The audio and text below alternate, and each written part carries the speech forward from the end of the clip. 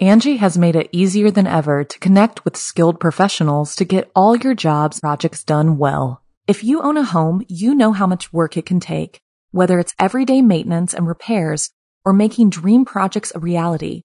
It can be hard just to know where to start, but now all you need to do is Angie that and find a skilled local pro who will deliver the quality and expertise you need. Angie has over 20 years of home service experience, and they've combined it with new tools to simplify the whole process. Bring them your project online or with the Angie app, answer a few questions, and Angie can handle the rest from start to finish or help you compare quotes from multiple pros and connect instantly, which means you can take care of just about any home project in just a few taps. Because when it comes to getting the most out of your home, you can do this when you Angie that. Download the free Angie mobile app today or visit Angie.com. That's ANGI.com. Hello, my dark darlings. I'm Markia, and this is the Something Scary podcast. To our veteran listeners and those just voyaging into the dark with us for the first time, welcome. There are few things more horrific and damaging than high school. Sure, some teenagers have a good time, but for others, the anxiety, social pressure, and impossible standards can be soul-crushing. It's also a time when you're at your most vulnerable. Being open to influences from ill-intentioned humans to demons to evil entities, you're lucky if you make it out alive. First, Can't Stop the Horror, followed by Don't Bite the Hand That Feeds You. Then, Saving Souls Risks Your Own. Finally, in our featured story, Reflections of a Dead Person. I receive hundreds of creepy story submissions every single week, and of those, the scariest ones make it into our podcast, along with a story that we've chosen to animate and post over at youtube.com/snarled. If you have a tale you're dying to share, send me an email at somethingscary@snarled.com. If you'd like to support Something Scary, then consider joining our Patreon. As a patron, not only can you help the show and see ad-free episodes, but you can also be a part of the horror and hear your name featured in one of our podcasts or weekly video stories. Visit patreon.com/snarled. So, want to hear something scary? High school horrors. Sometimes you know things you wish you could forget, but if you don't share your knowledge, everyone is doomed. Like in this story inspired by Anthony Ortiz. Growing up in Louisiana, I was surrounded by mystic tales. My whole family dabbled in voodoo, but I finally starting to think for myself and decided it wasn't real. I just assumed it was the equivalent of lighting sage, but in reality, it had no real value. So, when my dad moved us to Chicago for a year for his work, I was relieved to be away from all that mystical foolery, especially since I was starting high school. I quickly made friends with 3 amazing classmates. Kendra, Riley, and Ashvi were typical 14-year-olds who had known each other since they were babies, but they welcomed me with open arms. After several sleepovers, I finally felt like part of the group. One night, when we were scrolling through TikTok, we found a page for Mystic Molly, a lady in her early 20s who was spouting off about voodoo, spells, and how to summon the dead. Based on my upbringing, I knew everything she was saying was wrong. Sure, there were half-truths in the videos, but she was clearly someone who had read a pamphlet on conjuring instead of respecting the craft. The others started out wanting to make voodoo dolls. I didn't speak up, mostly because they were doing it wrong and nothing would come of it. The next sleepover, they tried drawing sigils, a symbol believed to possess magical powers. Again, I told them it just wasn't my thing. They were using a protractor from our geometry class at one point, so trust me, I was not worried. Then, during our last sleepover, we watched Mystic Molly as usual, and the subject of Papa Legba came up. My stomach sank. From what I knew, Papa Legba was the middleman between the living and the dead, and he decides who can speak to the dead. He also has the power to create illusions for the souls in hell to make them suffer. Now it was time to speak up.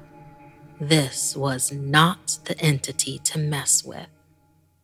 When I told them to stop and explained that they were going too far, they kicked me out of the room, giggling.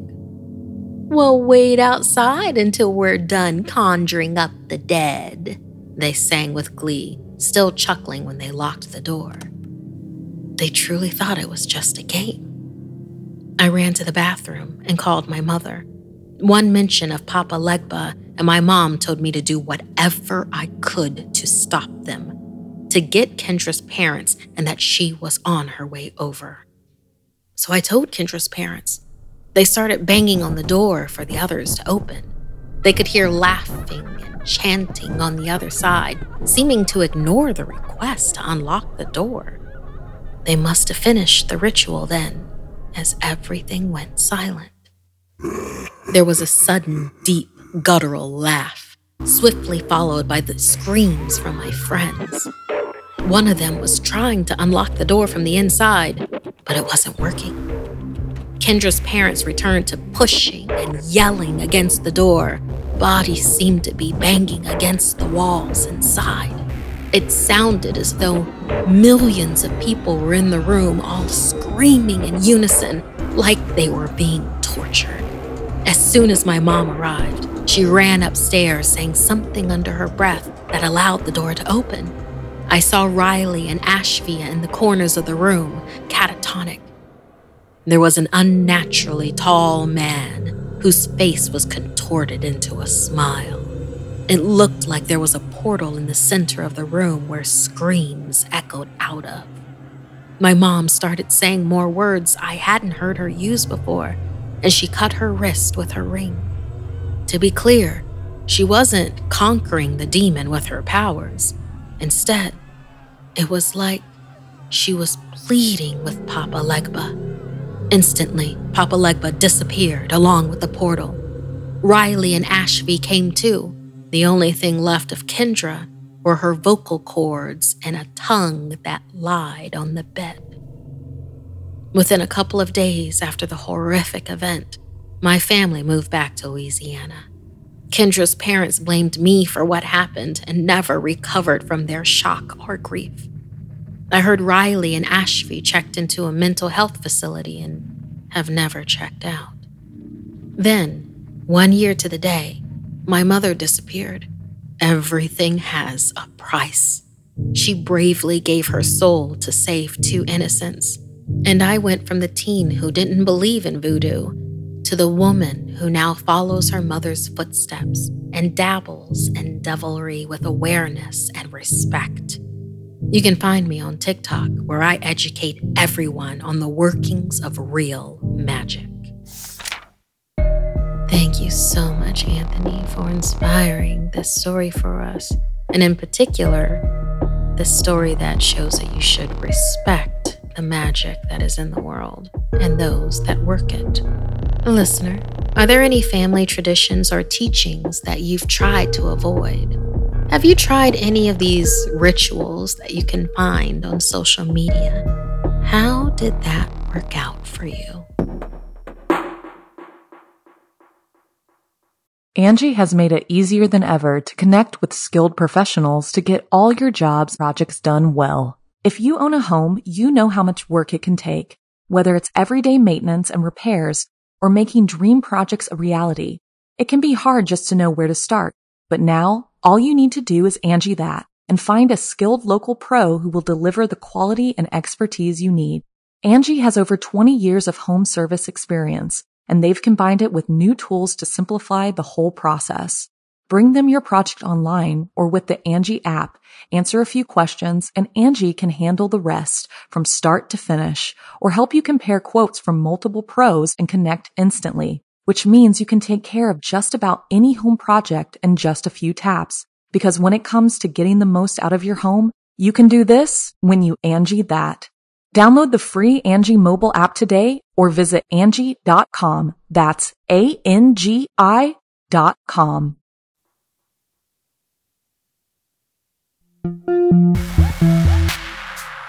We all know those miserable adults that shouldn't be around kids and teens. The ones that are hungry for power and could do the most damage. Like in this story written by Janine. Everyone knows that for something to become an urban legend, there needs to have been an origin story, and it has to carry a semblance of truth. That they often act as a cautionary tale, like the Hook Man and the Lover's Lane murders in Texarkana. Well, what if I told you my high school was the reason for another one of these legends?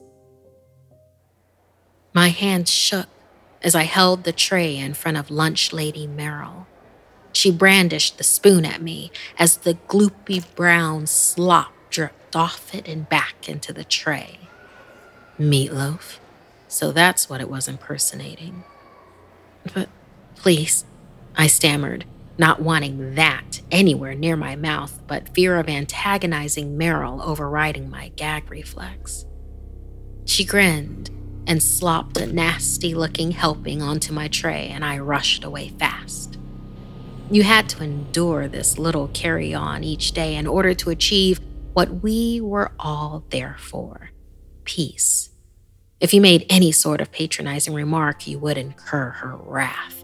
Her lip would curl, and she would mutter under her breath, just loud enough for you to make out, "Next time, you'll be in the meatloaf." Of course, we all knew she couldn't do that. I mean, you can't go around killing and cooking people just because they don't want a sloppy Joe, right? Still, it was kind of weird that the very day after Slater McKenzie dissed the tacos, he didn't show up for school. Extra weird, since he was the star linebacker, and they had a game that night, which he also didn't turn up for. The next day, Merrill seemed especially chipper as she ladled the hamburger patty onto my tray.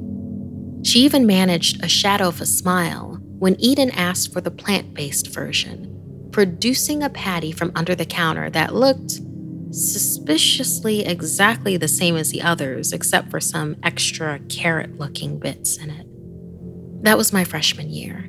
By the time I was a senior and still a wreck in the lunch line, 3 more students had mysteriously vanished. Whispers in the hall spoke of runaways, satanic cults, alien abductions, but no one knew for sure what happened to them. But there was a definite pattern. For a few days after it was discovered someone hadn't come to classes and didn't make it home that day, the standard of food in the cafeteria rose inexplicably. People guessed it was because the faculty felt bad for us, that they couldn't control teens disappearing, but they could control nicer lunches for a few days. Those hot dogs after Shauna Larson ran away were the best I'd ever had. Tasted just like pork. Faculty and students came and went, as is normal for a busy inner-city high school. But Merrill was always there, a permanent fixture, never missing a day. When other members of staff caught colds and we needed a sub, Merrill remained, seemingly healthier than all of the other adults and immune to illness, almost as if she had an excellent diet. Of course, nothing lasts forever, and even all good lunches must come to an end if the meat is procured by nefarious means. I guess, despite working in a school, Merrill didn't always do her homework. She was enraged when the new girl, Lily, snobbily turned up her nose and suggested she'd rather eat week-old garbage than the crap Merrill was brandishing.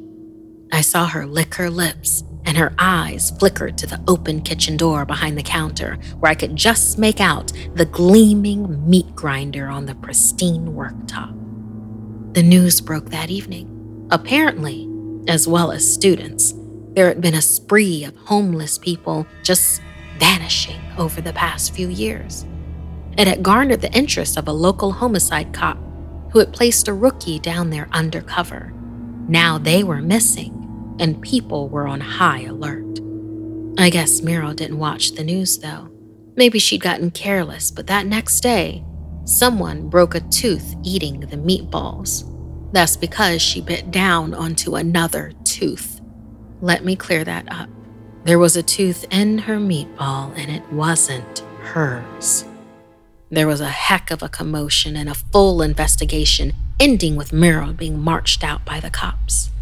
They'd found her in the kitchen, desperately trying to mince what was left of the rookie cop, in between shoving handfuls of offal into her mouth. She was still chewing on an eyeball when they cuffed her. She had no defense. She just really disliked it when students dissed her cooking. So she gave them something different to eat. People. She'd been a cannibal for years. Apparently it's good for the skin, lots of iron. But she'd only killed homeless people as she'd presumed that they wouldn't be reported missing. I guess the teens who disappeared really were just families that moved away. So yeah, the urban legend about the crazy lunch lady who punishes rude students by putting people in the meatloaf, at my school it was true, and I still have the broken tooth to prove it. Thank you so much, Janine, for writing this story for us. Did you ever have a lunch lady who seemed to enjoy her job a little too much? Did you ever stop to consider what might be in the sloppy Joe?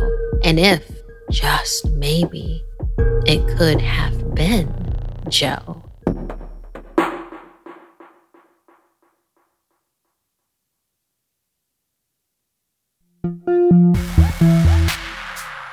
No amount of preparation will prepare you for when you're dropped into the jaws of the beast. Like in our next story, written by one of our featured writers, Drew Dougal, OWAN Writers Workshop finalist. Professor Red Wilmington was a woman of her word. So when she stood in between a group of shivering scholars in wetsuits, pointing to the center of an ancient grave map for Lake Naring, we knew she wasn't there to waste our time.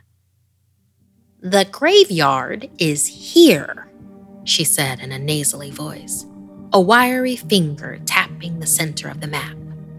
"The mausoleum lies in the heart of the cave.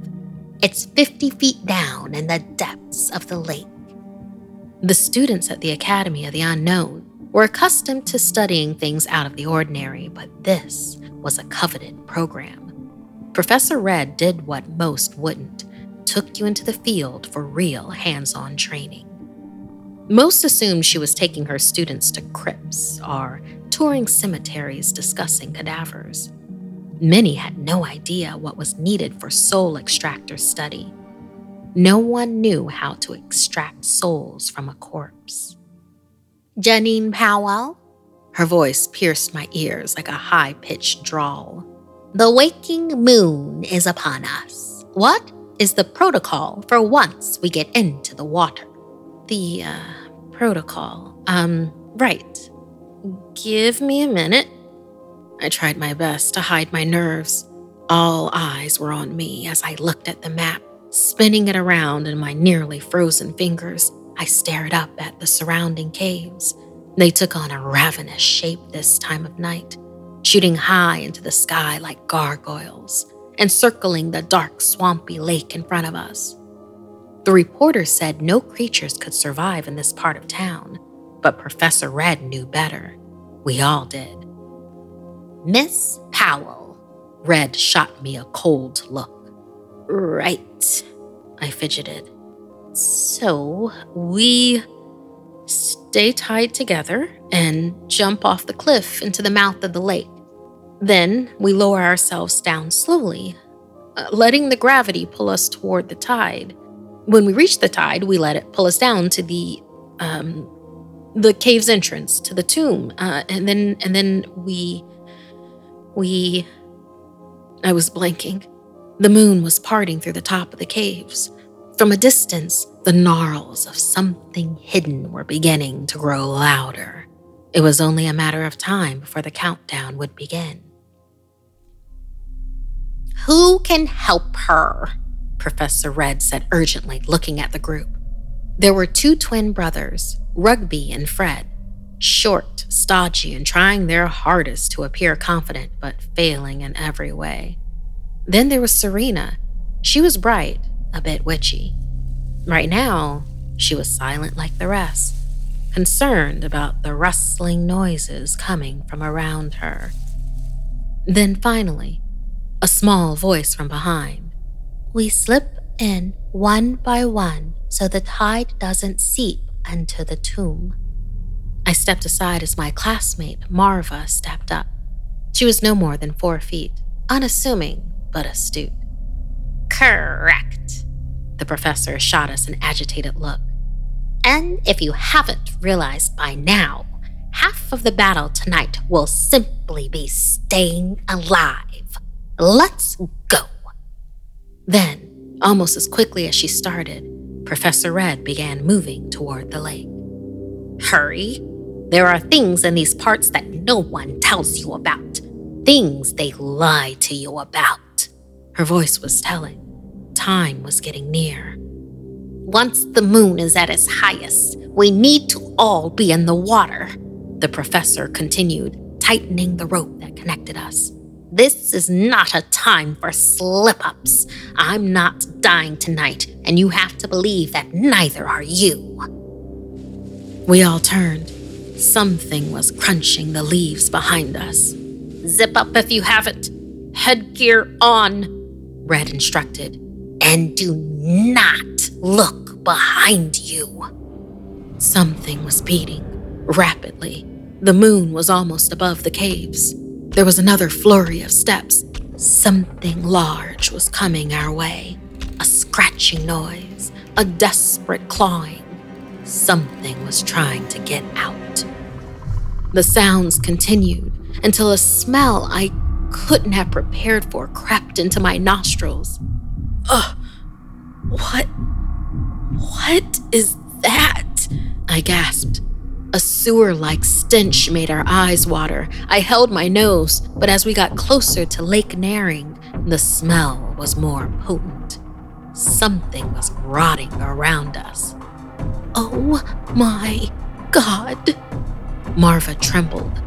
I followed her eyes. 3 6-legged beasts stepped out towards us. Nearly 10 feet tall, wild red eyes, and a chest cavity that had been ripped open, a bloody heart dripping outside of their chests. I clamped my hands over my mouth, tailing Professor Red. "Start the countdown now," she yelled. "We jump in 10 seconds. We raced to the edge, beasts pacing behind us, gnawing at the ground a few steps from our feet.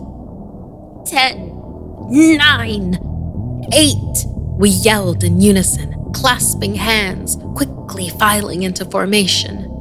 I could see the lake clearly now, a 10-foot jump. More beasts appeared, all shapes and colors, surrounding the water's edge, rising out of the ground. Their hearts pounding at a sound that could nearly shatter our eardrums. I looked up. The moon was almost at its peak. 7, 6, 5. The water is changing, Marva yelled, incredulous. What is this? Professor! I stared down. She was right. Lake Naring was turning a wine color red. Is that blood? Is that blood in the lake? Marva yelled, repulsed.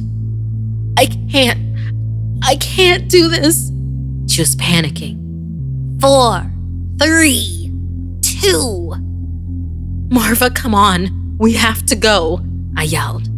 The beast's breath was nearly upon us. 1. The moon reached its peak as Professor Red hurled her body down into the mouth of the lake, pulling all of us down one by one. And just as my body left the ground, the rope snapped behind me. Janine!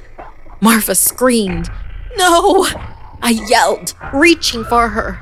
Her tiny frame was devoured by a beast with bloody fangs. It was the last thing I remember before I hit the dark, bloody water and was knocked unconscious. Thank you so much, Drew DeGaulle, for writing this wonderful tale for us. I know you're probably just like me and want to know what happens next for this soul extractor study. Would you have signed up for this class? At what point would you have just left to seek additional help?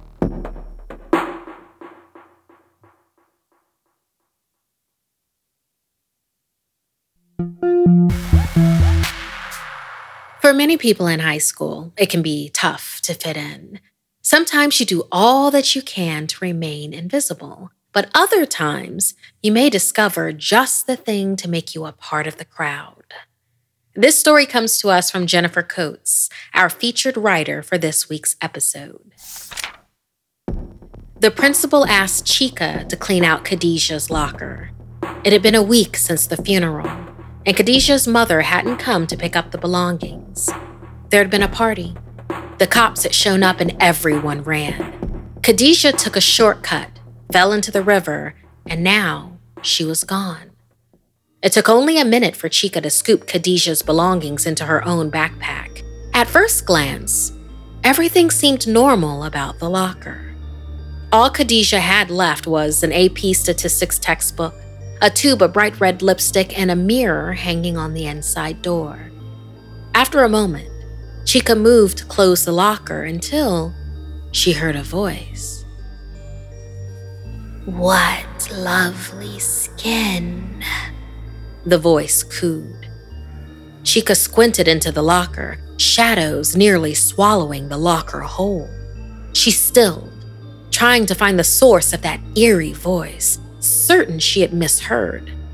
Then the voice spoke again. "What a beautiful girl." The voice was sweet, no louder than a whisper, oddly familiar. Almost like Khadijah's voice, but Chika couldn't be sure. They weren't friends, though people like the principal always assumed they were. Chika didn't have friends like Khadijah did, but in their chilly Maryland town, their similar ebony skin and midnight eyes stuck out. In fact, when Chika would pass Khadijah in the hallways, chatting with her large group of attentive blonde friends, Chika sometimes daydreamed that she and Khadijah were long-lost sisters. They both wore their hair natural. Khadijah always had hers tucked neatly behind a pristine silk scarf. A scarf she wore to match the other girls. Neat, like Khadijah's locker. Neat in all the ways that Chika was not. The shadows in Khadijah's locker suddenly gave way to a pristine, folded blue and white silk scarf. It was beautiful.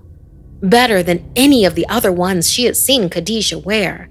Chika's fingers itched to touch the fine silk. A sensation, like invisible hands, came over her palms. Chika reached in, curling the scarf around her palm. "It would fit you so nicely. Try it on," that soft voice suggested. How could Chika refuse it? Even as her skin prickled, she knotted the scarf around her neck. Though it was silk, it felt heavy on Chika's neck, like a paperweight on her collarbone. Chika looked up at the mirror and almost screamed. She didn't just look like Khadijah. In that moment, she was Khadijah. The scarf somehow warped her skin, transformed her face. Chika tried to pull at the scarf. It wouldn't budge, locked tight like an iron necklace. Blood bubbled in her throat. It was suffocating her, snuffing her out. Chika gave it another tug, and her elbow cracked against the mirror. The scarf slid off of her neck, and in the now cracked glass, Chika saw she had her face again, Trembling, Chica left the scarf in the locker, twisting the lock and shutting the door tight. It was nothing, Chica told herself. She would wait for Khadijah's mom to get the scarf. 2 days passed before the locker started to rot. It was a curdling smell that took up the entire hallway, sour and imposing. A stench that followed the students from classroom to classroom. Chica tried to avoid looking at Khadijah's locker on her way to math class, but she saw the unmistakable grime of shadows on its outer edges. She noticed a janitor and the principal trying to pry the locker open. "Did you try the combination?" The principal barked as students stopped to stare. "It's stuck shut," the janitor told him with a grunt. The bell rang, clearing the hallway, and Chica pressed nearer to the locker and its overpowering stench. Chica gagged as she got closer, then pressed a shaky hand on the lock. With one twist, it gave way, like it had been waiting to open, just for her. "Put me on, and everyone will love you," that haunting voice promised from the dark. The shadows dripped from every dark crevice in the locker now, but the scarf hadn't been touched. It was still folded in the center of the locker, pristine. Khadijah pristine. Chica ignored the chill that ran up her spine, and she reached in once more. The scarf settled on Chica's neck, and she didn't pull away from the weight this time. She let it wrap itself around her and breathed in. The hallway now smelled like lilacs, not like rot, but like perfection. "Chica, would you like to come hang with us?" A sweet voice called from next to her. Across the hall, Khadijah's blonde friends had watched Chica try on the scarf with wide smiles, their own silk scarves tight around their necks and wrapped in their hair. Chica had been noticed. She looked just like one of them. Chica's hand tightened the scarf around her neck as she moved to close the locker. Before the door shut, Chica caught her reflection in Khadijah's cracked mirror. She saw the face that she wore was definitely not her own. That face smiled right back at her, happy with the life it now possessed.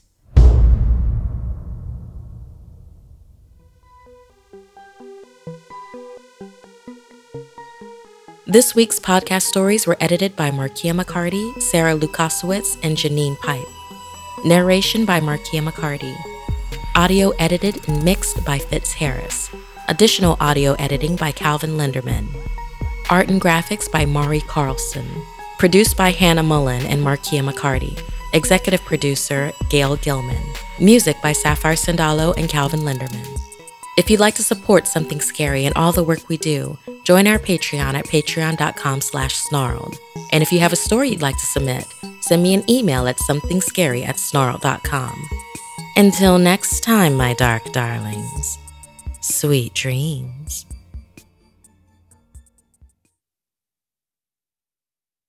Angie has made it easier than ever to connect with skilled professionals to get all your jobs projects done well. If you own a home, you know how much work it can take, whether it's everyday maintenance and repairs or making dream projects a reality.